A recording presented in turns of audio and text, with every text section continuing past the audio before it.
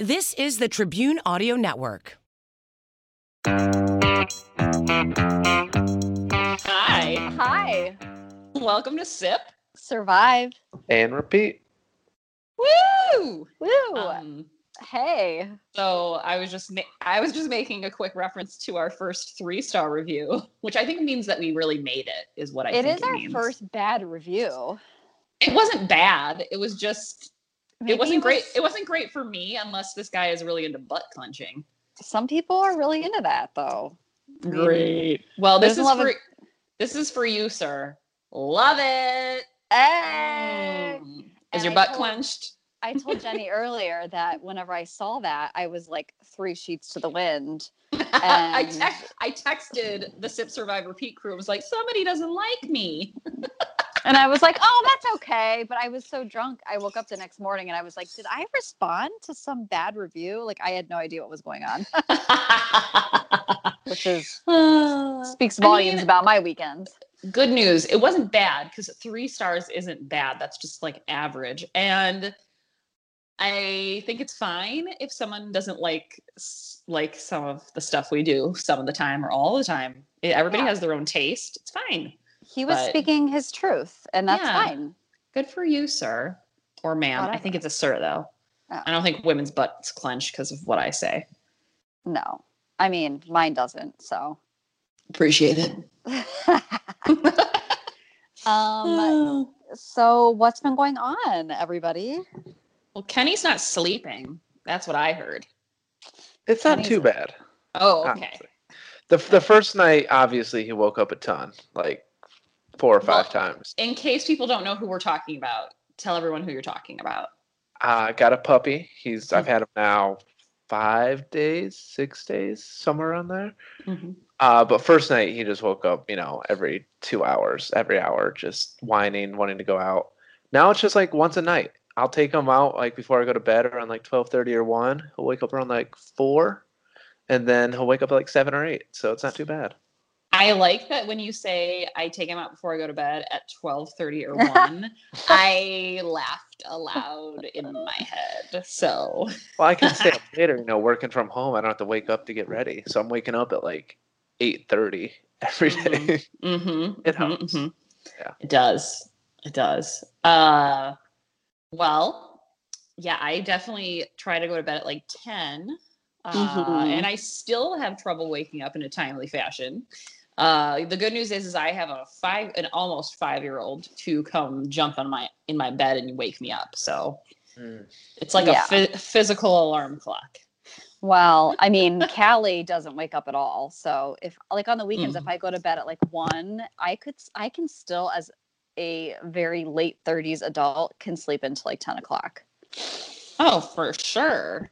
I mean, it's magical. It doesn't always happen because then most mornings I'm like, all right, I got to get my life together and get out of bed. But when you have a senior dog and no kids, you can do whatever the fuck you want.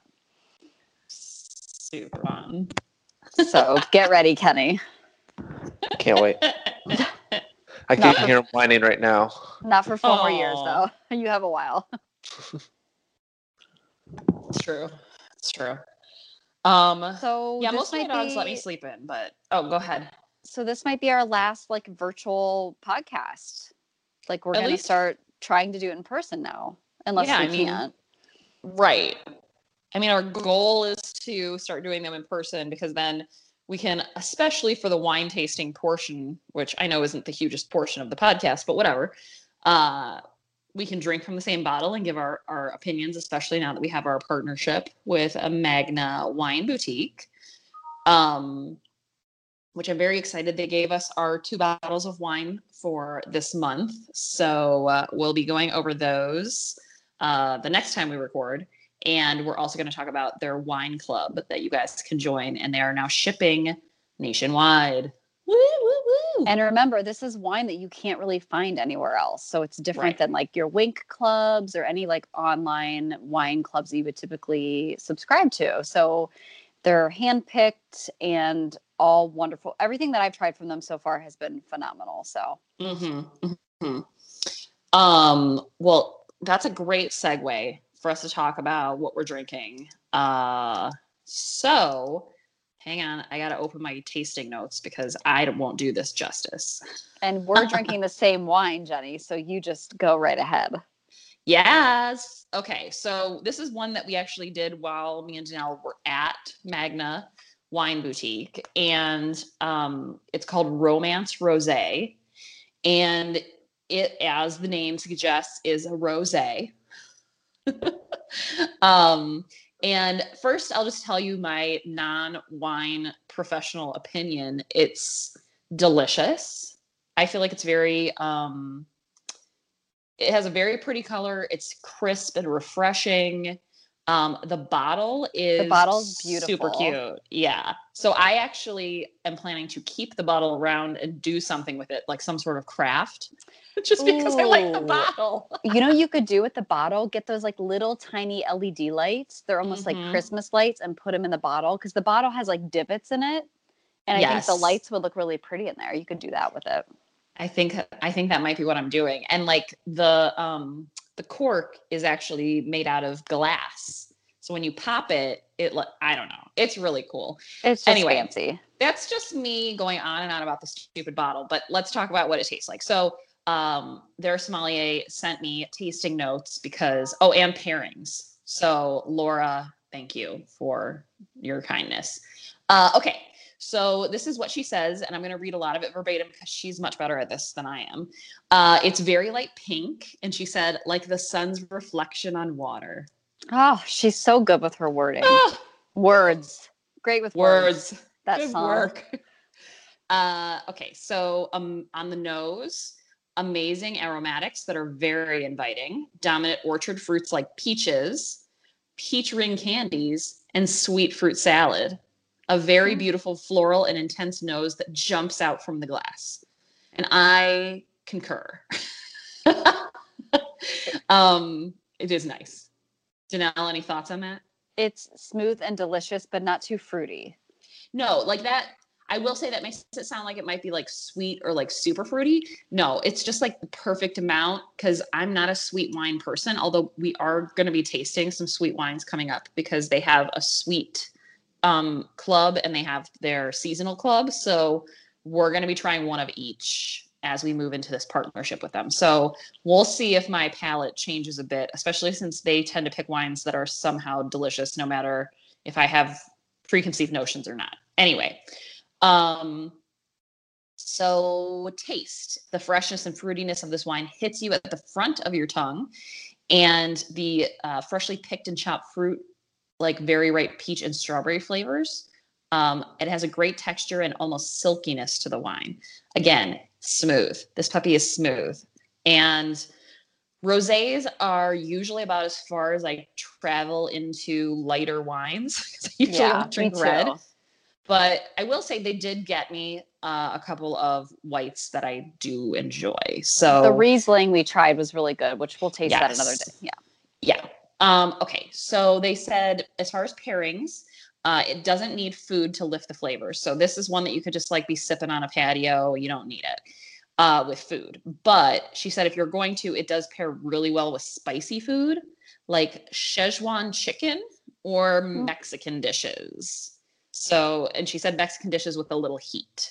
So I think anything that's like spicy that can complement that sweeter fruit flavor is what she's suggesting. So anyway, that is the Romance Rosé, and it's from Magna Wine Boutique. And if you go to magnawineboutique.com, you can see what's the buzz about the wine club. We'll get into details though in our next recording. So stay tuned for that. And like I said, they are shipping nationwide now. So I don't believe they're international yet for our folks listening in other countries. Bolivia, I'm shouting you out. But again, if you guys are interested, it's kind of a fun way to support a local wine company. The other thing that's really cool is she told me, as far as she knows, Brittany, the owner, is the only Black-owned wine boutique in Ohio. Oh, wow. I didn't know in Ohio. Mm-hmm. So she said, as far as she knows. So if you guys also are into supporting businesses that are owned, by people of color, this is a great one to get involved with because Brittany she couldn't be more amazing. Absolutely. And she's also a woman. So yeah, I mean, we also like to support ladies. A woman. So there you go. Amazing. All right. So romance rosé. Me and Danelle are drinking that one. Kenny, are you drinking anything currently? I am drinking a beer currently called Ooh. Blood of Summer from Wildside Brewery. Does it have like blood? Does it have blood orange in it? No, it's just raspberries. It's a sour ale, but it's like a dark red kind of color. It's really good. It's one of my favorite sour breweries in Ohio. Okay. Okay.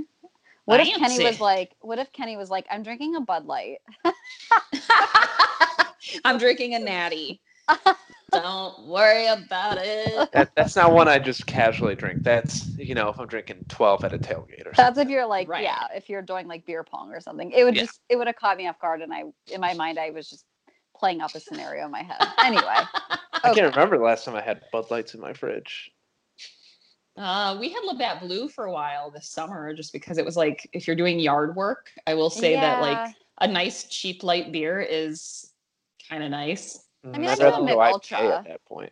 Yeah. Well, I would too, but Donald does not drink IPAs, so they were not going to be in our house. Well, I have IPAs in the house. He does not. Anywho. Anyway. All right, let's talk survival stories. Okay. Do you care if I go first or should we switch it up? No, you go ahead. Okay. So mine is a little different. It's not really a survival story. It's just a story I wanted to do because it's no judgment zone, but it's a little strange and I just want to do something different. So here we go. So this is a story about a couple, and it's Akani Ricardo and Camila Castello. And it's an interesting story about a breatharian couple. Have you guys ever heard of breatharian? I sure haven't. Kenny? Can you please explain it? I haven't. Okay. So basically, if you're a breatharian, it's you live off of the universe's energy, and it's basically a food-free lifestyle. So, God. In their own right, they're survivors because they don't eat food. So get ready. So they are a mom and dad of two. And when this article was written, they had barely eaten food for 9 years. I am just hungry thinking about it. I mean, I tried that 3-day cleanse and I've almost died. Did you say that they are a mom and dad? They are mom and dad, and I will get into that part as well. Okay, that makes me nervous, but okay. So the couple met in 2005, and they got married 3 years later. And later that year that they got married, they discovered what is called breatharianism through a friend. And the pair had to slowly work their way from, so you start being a vegetarian, and then you go from being a vegetarian to a vegan, which I've thought about trying. I used to be a vegetarian like 8 years ago, 10 years ago. And I actually really enjoyed it. But if your partner is not on board, meaning like Todd still ate meat, so it was very hard to cook 2 dinners. And if you've got kids in the mix, I can't imagine one being one way and one being another way. But I've always been interested in the vegan diet, but just the whole cheese thing, the no cheese thing, and no eggs, I can't get over. But so you transition from vegetarianism to veganism and then to just eating fruit.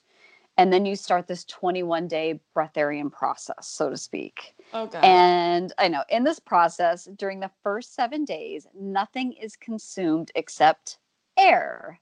Okay.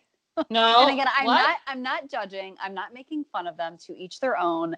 I'm only doing this story because a part of me thinks they're full of shit. And the other part of me thinks I think it's very different and unique and interesting. So here we go. So for the first 7 days, you consume nothing but air. And for the next 7 days, some water and diluted juice is then incorporated back into your diet. So no water or anything for the first 7 days. And then for the last 7 days, diluted juice and water again. So it sounds like for 14 days, you do just water and diluted juice. So Ricardo, who is the husband, Akani is his first name, said that the 21-day breatharian process was very powerful and a stepping stone into realizing the infinite potential of what lies within. And he goes on to say that they discovered like the breath inside them and showed them that they could be living without food as long as you have air. And he said that they used to eat a lot and consume a lot. And since they've started this process, neither him nor his wife have felt hungry. Excuse me? What? I mean, like I said, when I did that 3-day cleanse, Todd and I immediately went out and got sushi and just devoured it. So these people have very strong willpower. I couldn't do it. So for the next 3 years, the couple did not eat solid food at all. Even what? But they could eat not solid food. I just want to make sure I'm understanding it. They did not eat. So they could eat like broth. They could drink like broth or like juice, but they did not consume any solid food. And then even through the wife's first pregnancy in 2011. No. Although I have to say, I know a baby can survive with nothing because I threw up so many times during my pregnancy that they had to put me in the hospital and on an IV because I couldn't keep any food down. And that baby came out. I mean, Declan, it was a 3 weeks early, 8-pound, 7-ounce boy, but God bless America. I wish I could have eaten. Well, so she said she did have some, like she had a little, like some fruit or vegetable broth just 3 times per week, like during her pregnancy. But I mean, I've never had children, but I can only imagine and she did that with both of her pregnancies. Like I said, now they've been together for 9 years and they claim that their food-free lifestyle has improved their health and emotional well-being. Well, yeah, because you've got nothing else to do but focus on your well-being. I mean, again, when I did that stupid 3-day cleanse, we were bored. Like Todd and I were like, okay, well, we're not eating. So what do we do? Like, right. You don't realize how much food takes up your day to day. Also, it helped them spend less money on groceries and food. So they said they were able to travel a lot more.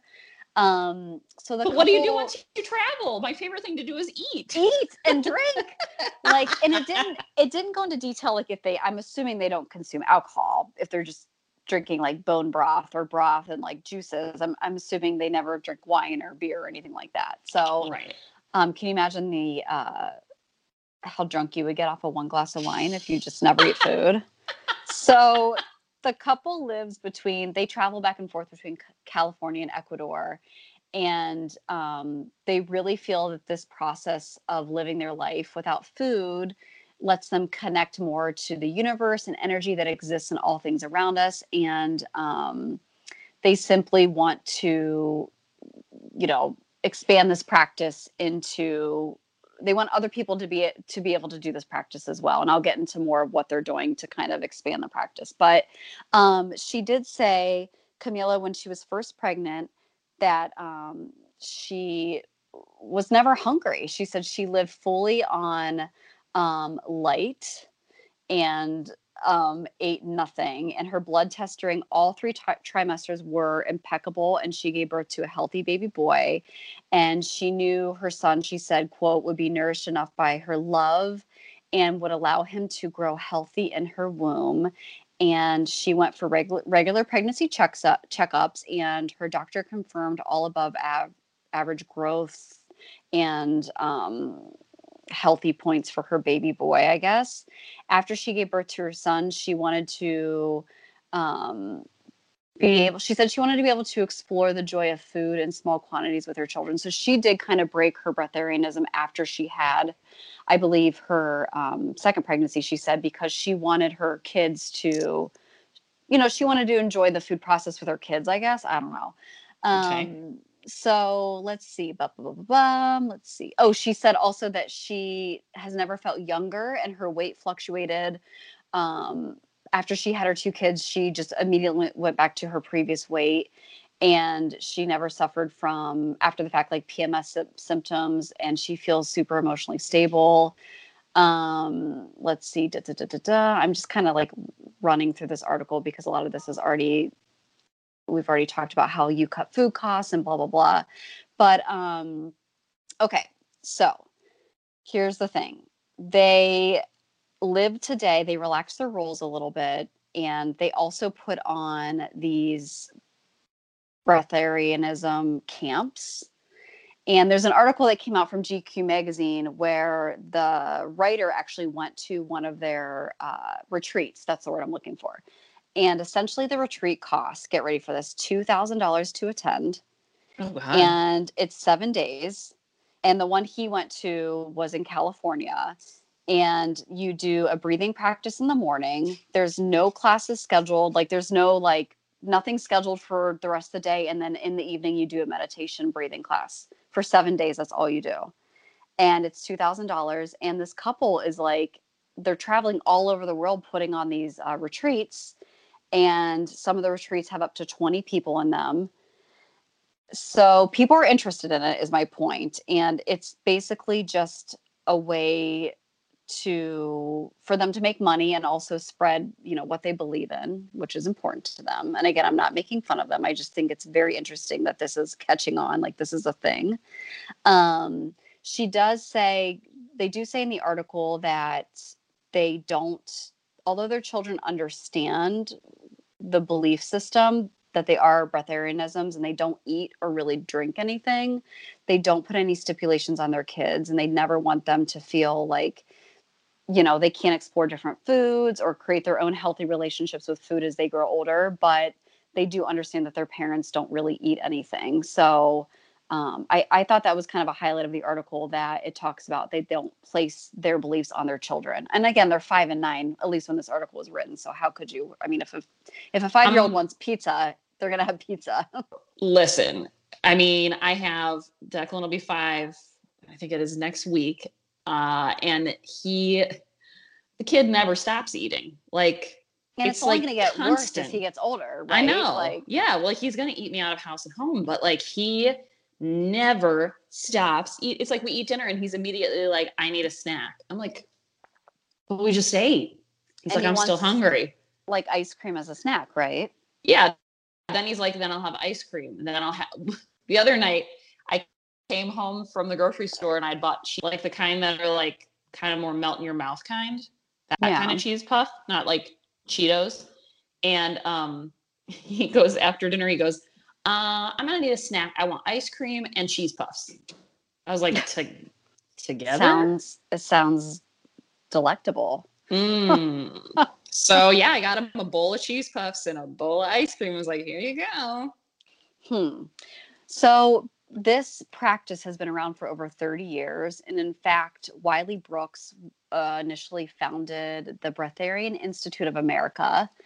And he is kind of the grandfather of this movement. And he believes himself to be, get ready, the reincarnation of both John the Baptist, naturally, and Jesus Christ. Of course. So stay tuned for future episodes of Occult from Breatharianism. At one time, initiation into his institution cost $1 billion. What? So he created the Breatharian Institute of America, and in order to get into like the initiation of it, cost $1 billion. He occasionally does consume Diet Coke and quarter pounders with cheese from McDonald's. And he said it's the only food he claims that is not radioactive. Also, fun fact. What? I know. This is just, again, I'm pretty sure both of those things are terrible for you, but okay. And out of all the foods, he's claiming that McDonald's is the safe one. Okay. And a fun fact, Michelle Pfeiffer, do you remember her? Kenny, of course. Do you know who that is? Yeah, I do. Okay. I've heard the name. I can't picture the face right now. At one time, she practiced breatharianism as well. And is it when she starred as Catwoman? Because she was She was tiny skinny in that shit. And she got really, I think she ended up saying like in an article or whatever that she got really sick from it. But I think she did it for like 3 years. Oh, God. So it's like, I'm wondering if this is like a big, California, Hollywood thing or whatever. But well, people in the Midwest don't stop eating. No, we love our food. We love our French fries and whatever. I just wanted to do something different. And I just stumbled upon this, and it sounds, actually Todd stumbled upon this and sent it to me. And I was like, this is so bizarre, but to each their own. And I Mm. can't believe that people go for like there are so many YouTube videos and articles of people that have gone years and years and years without supposedly eating. And I just, more power to you, but I don't know how you do it. I mean, there is, fasting is a thing, and a lot of people say that fasting is, beneficial to your body, but to not eat anything for 3 years, I kind of call bullshit on it a little bit, but I just found it to be really interesting. They're eating something like the broths and the like juices and stuff like that. Yeah, but just wouldn't you be so hungry? I would be such Yes. a bitch. Yes. Ugh. Yes. I mean, Anyway, that's my little ditty this week. So I like it. Something different. Those people are surviving on sunlight, and they're survivors in their own right, right? Yeah, it makes me want to punch him in the face a little bit, but you know what it does? It makes my butthole clench. Ah, love it. Love it. Okay. Very interesting. I wanted to tell you because this reminds me of a series I've been watching on Netflix. It's called Unwell.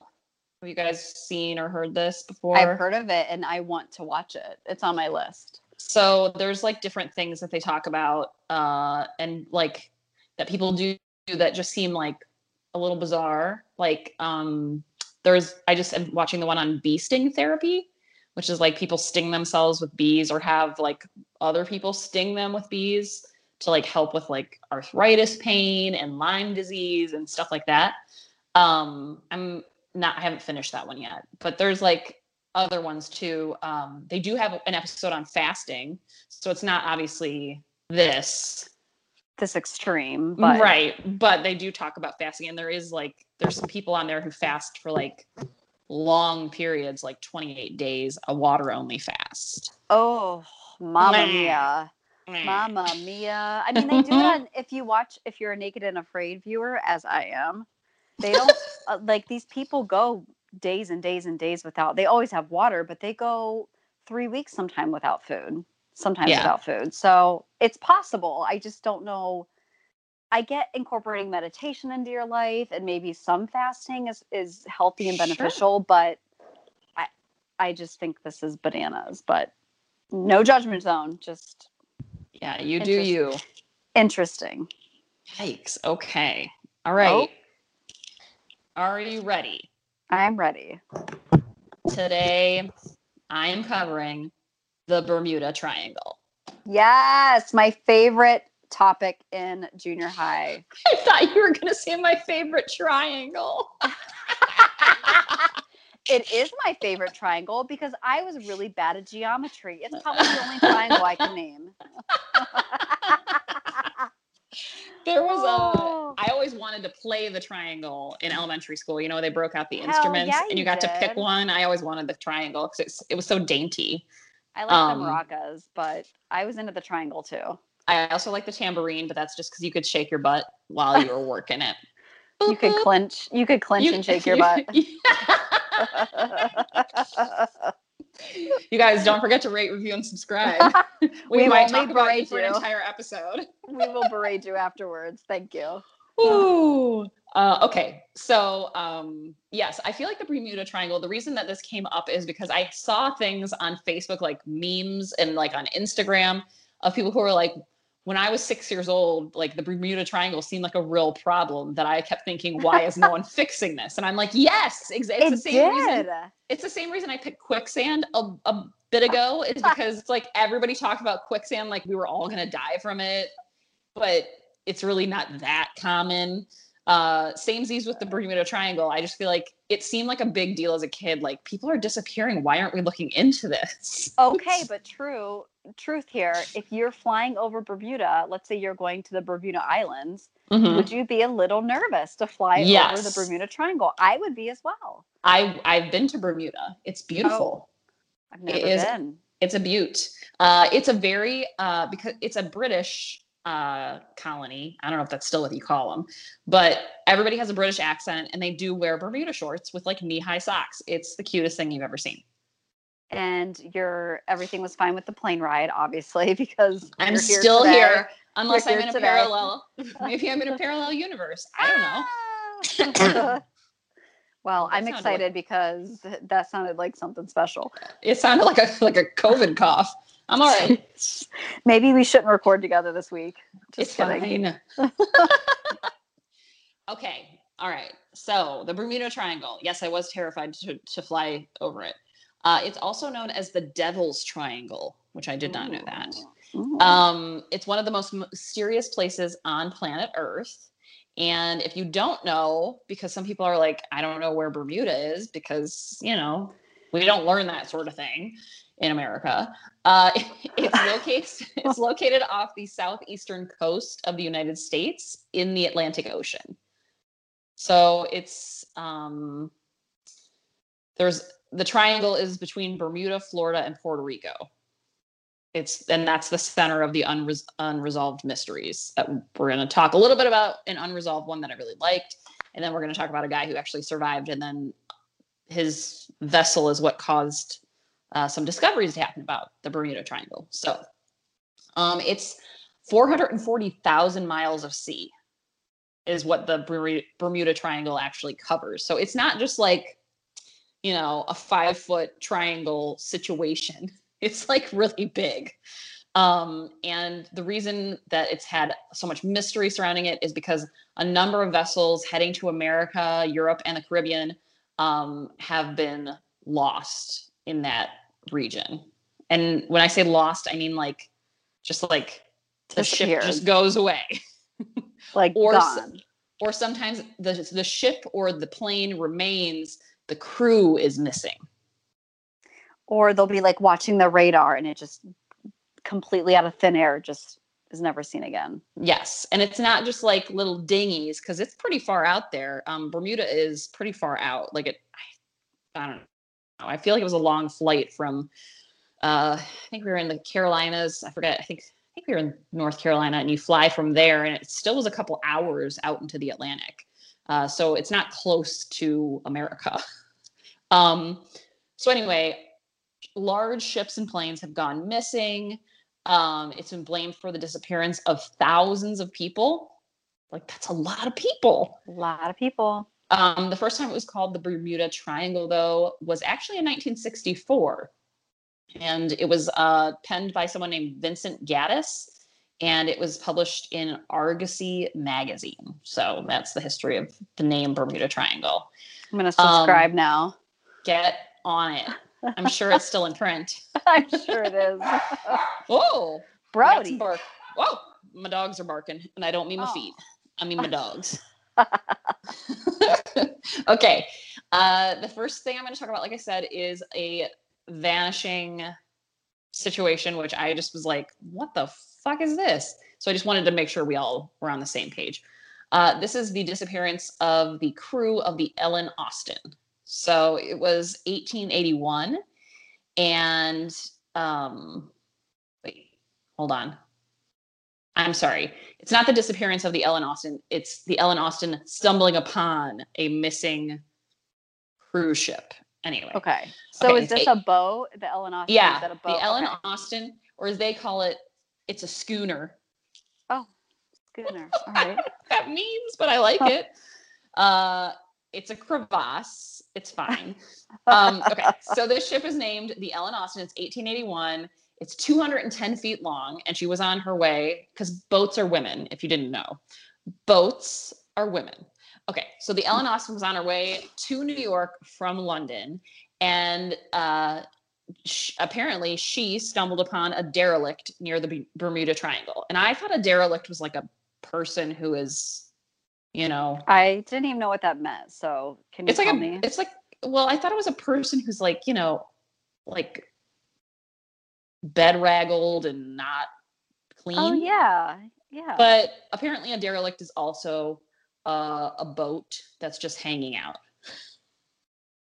Oh, okay. So anyway, the Ellen Austin stumbles upon this derelict and everything seems fine. It's an unidentified schooner, and it's drifting just north of the Sargasso Sea. Again, I don't know what any of that means, but if we're traveling from London to New York were somewhere in the Atlantic Ocean. Yeah, in there. That's how I'm visualizing this. Just great. Me too. Okay, Captain Baker of the Ellen Austin was told to observe the derelict for 2 days. I feel like I just like the word derelict. For 2 days to make sure that it wasn't a trap. Because at this point, and I think still today, pirates are real. Like pirates. They're gonna come aboard your ship and kill your people and steal your shit. So, no offense to pirates, I really loved Pirates of the Caribbean. Anyway, so Captain Baker waited for 2 days and there was no response from this ship. So the captain then decided to enter the vessel, and that's when he found it completely abandoned. There was no crew anywhere, but it was well packed with its like contents still. So spooky. It wasn't that pirates came and like threw the crew overboard and stole all the shit, because all the shit was still there. Yeah. So he decides he's going to tow it back. So he placed what they call a prize crew on the ship. I don't know if that means like they're really great guys because they're a prize crew. I don't know what it means. Again, I should have looked that up, but it's like sailing terms. And he said that he put this prize crew on there. They tied the ships together somehow with rags. I don't know. And they start sailing on calm water. So it's not like there was like big storms or anything. But there was a small squall, and that small squall separated the path of the two ships. And the derelict vanished again with the prize crew aboard. Okay, so this crew that was scoping it out, they're stuck on board this random ship that's just was abandoned.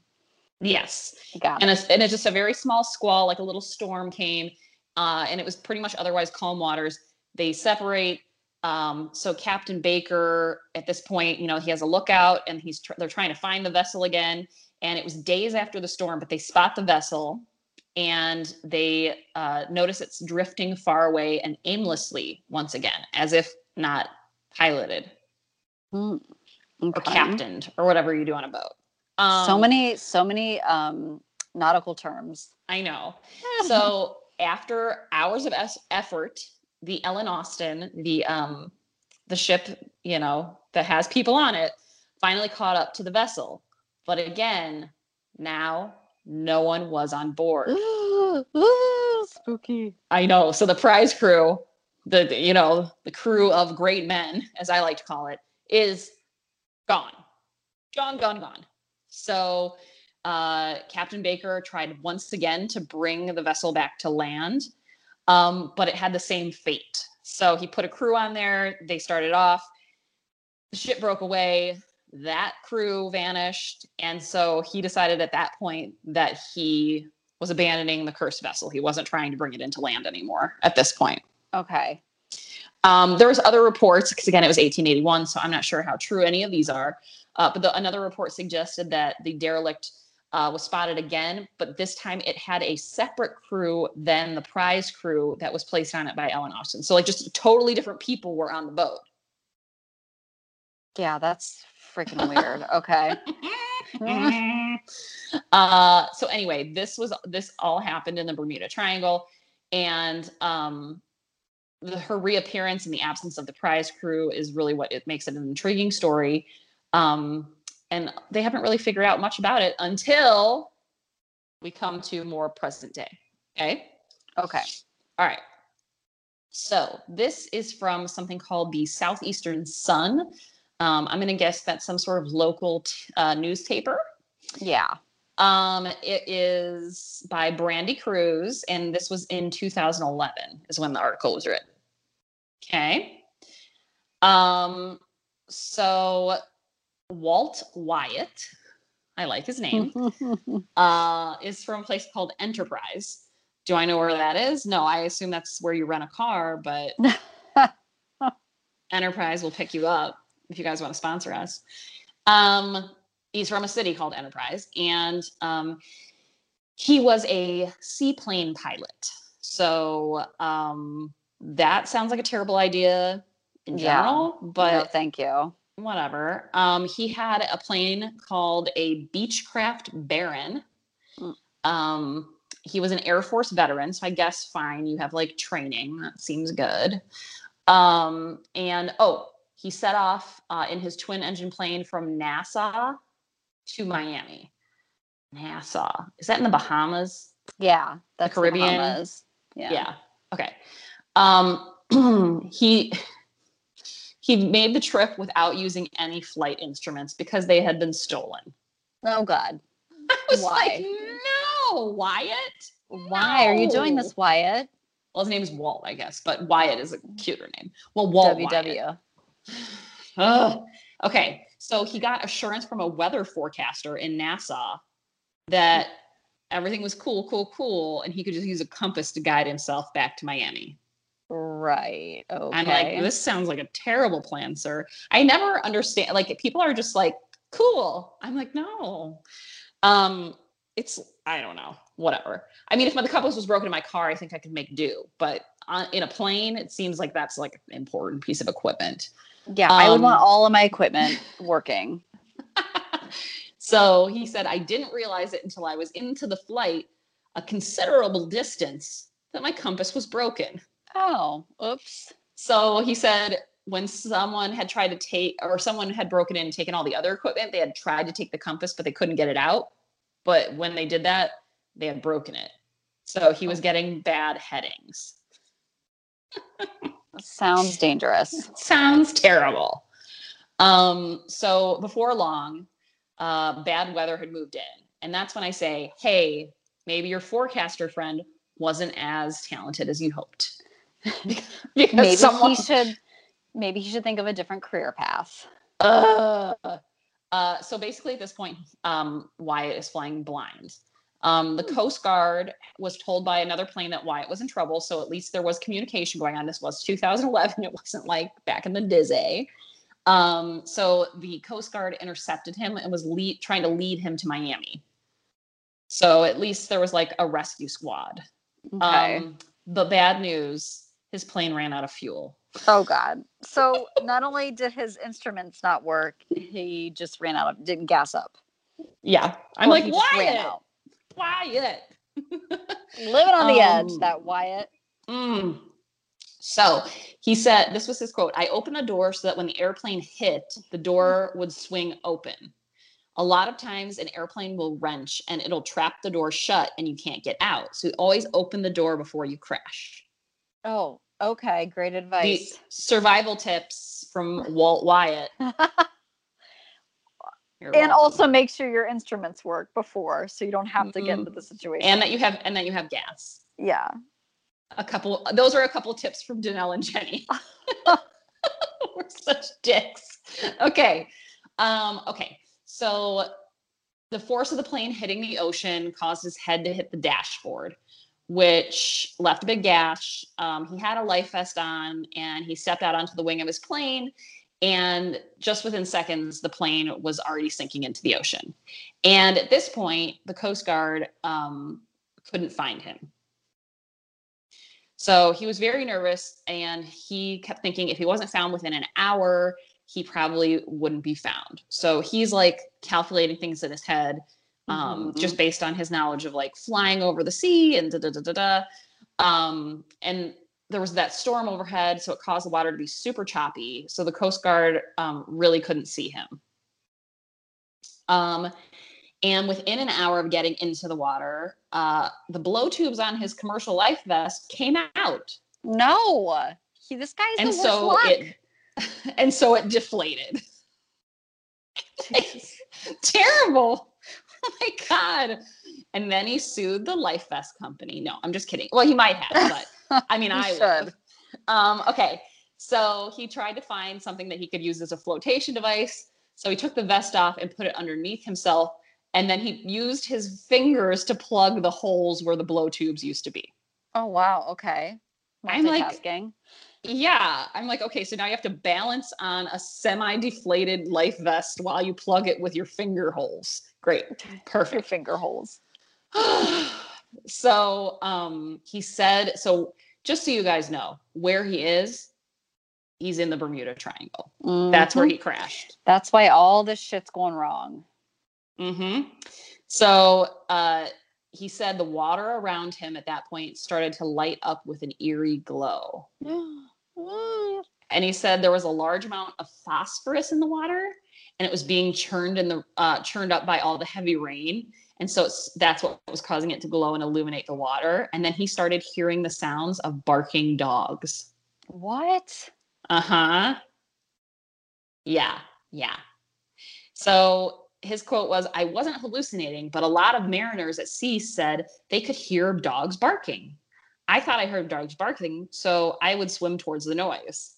I'm like, dude, I think you might be hallucinating. I don't think there's dogs out there, but tell me more. In another exciting turn of events, sea leeches began to attach themselves to his legs. No. It's your favorite, no? I hate leeches. So they're biting him. He's in rough water. There's the storm going on. His life vest doesn't work. There's leeches biting him. There's strange sights, strange sounds. He couldn't sleep, and his mind began racing.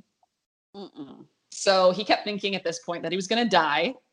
And he said he thought about the people he was leaving behind, and that being a human is a very fragile thing. And he said, I started to pray. He said he was hoping someone would at least find his body. So he, in order for them to ID him, he took his ID card out and put it in the pocket of his life vest, because he thought that would be, at least if his body sank, they would find the vest. I'm like, I don't know. Your vest is. I'm like, your vest is kind of jacked, buddy. I don't know if they're going to find that either. Yeah, but it didn't even inflate. It's partially inflated. But they would know that the vest belonged to him if they found his ID in it, in which case it would give some closure to his family. Okay. Anyway, good news. He made it till morning. Oh, great. So good job. His eyes were almost swollen shut because of the salt water. And he said, we woke up, there were sharks swarming all around him. Of course there were. Because his head was still bleeding profusely from when he hit it on the dashboard of the plane. So he said, I was lucky the water was rough. If the water had been calm, they would have honed right in. So let's see it. Around 8:45 a.m., Wyatt heard a Coast Guard plane fly overhead, and he started waving his bright orange life vest, the deflated one that didn't fucking work. Yeah. And it flew back and forth for a while, and he was wondering if they maybe couldn't see him. But the plane had already dropped a flare into the water. But Wyatt couldn't see that because his eyes were so swollen. So they did see him. They dropped a flare down there, which apparently is what they do. And then a ship pulled up next to him, and they pulled him out of the water. So he did survive the Bermuda Triangle, even though the Bermuda Triangle really tried to kill him.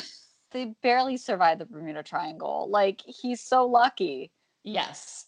So now we're going to talk a little bit about what they call in the article, from tragedy to discovery. Okay. So it took him several months to heal physically and emotionally from the stress. In fact, his brown hair turned white before it eventually turned back to its natural shade of brown. So it went white for a little bit because of so much stress, but then it turned back to brown. I'm like, I didn't even know that could happen. I didn't either, but it makes sense. I mean, if you go through something like that and survive it, I bet my hair would fall out or something. Yeah. Okay. So then nearly 25 years later, Wyatt, who is now an insurance agent, received a phone call about the plane he had lost. Oh, I'm so sorry. This whole thing took place in 1986. I'm an idiot. So the article's from 2011, but this whole thing happened in 86. Okay. So, okay. Everybody on board? Great. So when was the plane found? What year? So 25 years after 1986. Kenny? Okay. Is that 2011? So probably right. Say that one more time. 25 years after 1986 is 2011. Yeah, 2011. Yeah. Okay. So when the article is written, that's what this is. Okay. It's all coming together now. Great. It's fine. Sometimes we have to work through these things. Okay. So exciting. The researchers from the Global Reef Expedition. I love that expedition. Right. It was a project of Khaled bin Sultan, which I believe he's a prince. I think it says that later. Anyway, they discovered Wyatt's plane in April of 2011 during an expedition because they were trying to. The study was to look at preserving coral reefs around the world. But basically, they found this plane and they contacted Wyatt and wanted to know like what kind of plane he was flying, and he told them a Beechcraft Baron. And they said there are a lot of missing ships and boats out there in that area. To my knowledge, this is the first time anyone has found it. Wow. So there's all these like other ships and planes down in the ocean. So hold on. I'm going through some stuff that talks about this Sultan person. Okay. What they discovered is at the center of okay, sorry, I got to go back. Okay, while studying satellite images of Sal Bank, which is in the Bermuda Triangle, the scientists noticed circles of seagrass on the ocean floor. And seagrass isn't abnormal, but perfectly round circles of grass are. So they decided to go investigate. Uh-huh. All right, so what they discovered is at the center of each of the circles were man-made objects, such as ships, oil rigs, and planes, like Wyatt's. Crazy. And then between the objects and the seagrass were halos of sand, so it created a donut hole illusion from above. So you have like the man-made object in the middle, a ship or a plane. You have the seagrass swirling around it, and then you have sand around the outer edge, so it looks like a donut. That's crazy. So when they were researching the site of Wyatt's plane, they realized that the plane itself was acting as a reef, and it was providing a home for sea life that normally would find haven in natural coral reef. So it basically becomes an aggregation device for fish, and it provides a habitat for them. So they were finding a lot of fish in and around the debris, even though it was man-made debris. And fish only travel short distances and fertilize an area surrounding the reef. So this ring was providing nutrients that mixed with phosphorus in the water and allowed the seagrass to grow and enrich the environment. So like that makes sense. Yeah. All the stuff that was sinking in the Bermuda Triangle was actually creating a really nice habitat for sea life. So, and he said not just that fish lay their eggs, but turtles will come and eat it, like the seagrass, I believe, not the eggs, but I don't know what turtles eat. It's just an indicator of a healthy, happy ecosystem. And so Walt Wyatt said, knowing that his plane is helping the marine ecosystem makes the tragedy he went through worthwhile. Oh, Wyatt. Walt. Walt Wyatt. So that is the story of Walt Wyatt and the Bermuda Triangle. And now we know a little bit more about what's going on down there. We still don't know why. Yeah. I don't think we're ever going to know why. I think there's like a magnetic force or something there. Yeah. But there's lots of speculation and scientific stuff going on. But yeah, I just thought it was super interesting that like. And he lived to tell the story, so he sure did. It's pretty incredible. The Bermuda Triangle tried to kill him hardcore, and he was like, "Yeah, it did. Nah. It really tried to take him down and tried to finish him off with the sharks, and that didn't even work." All right, Mm-mm. Kenny, you got some weird news? I do, but first, we've talked about this before, so I don't know if you guys had heard about it. Have you seen what the last Blockbuster store is doing? Yes. Oh, that was part of my weird news. Oh, I didn't mean to ruin that. No, but it's okay. It's an interesting story. Did you guys? For people who don't know, they're making the last Blockbuster store into an Airbnb that's like 90s themed, and you basically have control of the store. You see what the price is going to be, though? It's only for 3 nights in September. I think it was like $4 or something crazy, $4. right?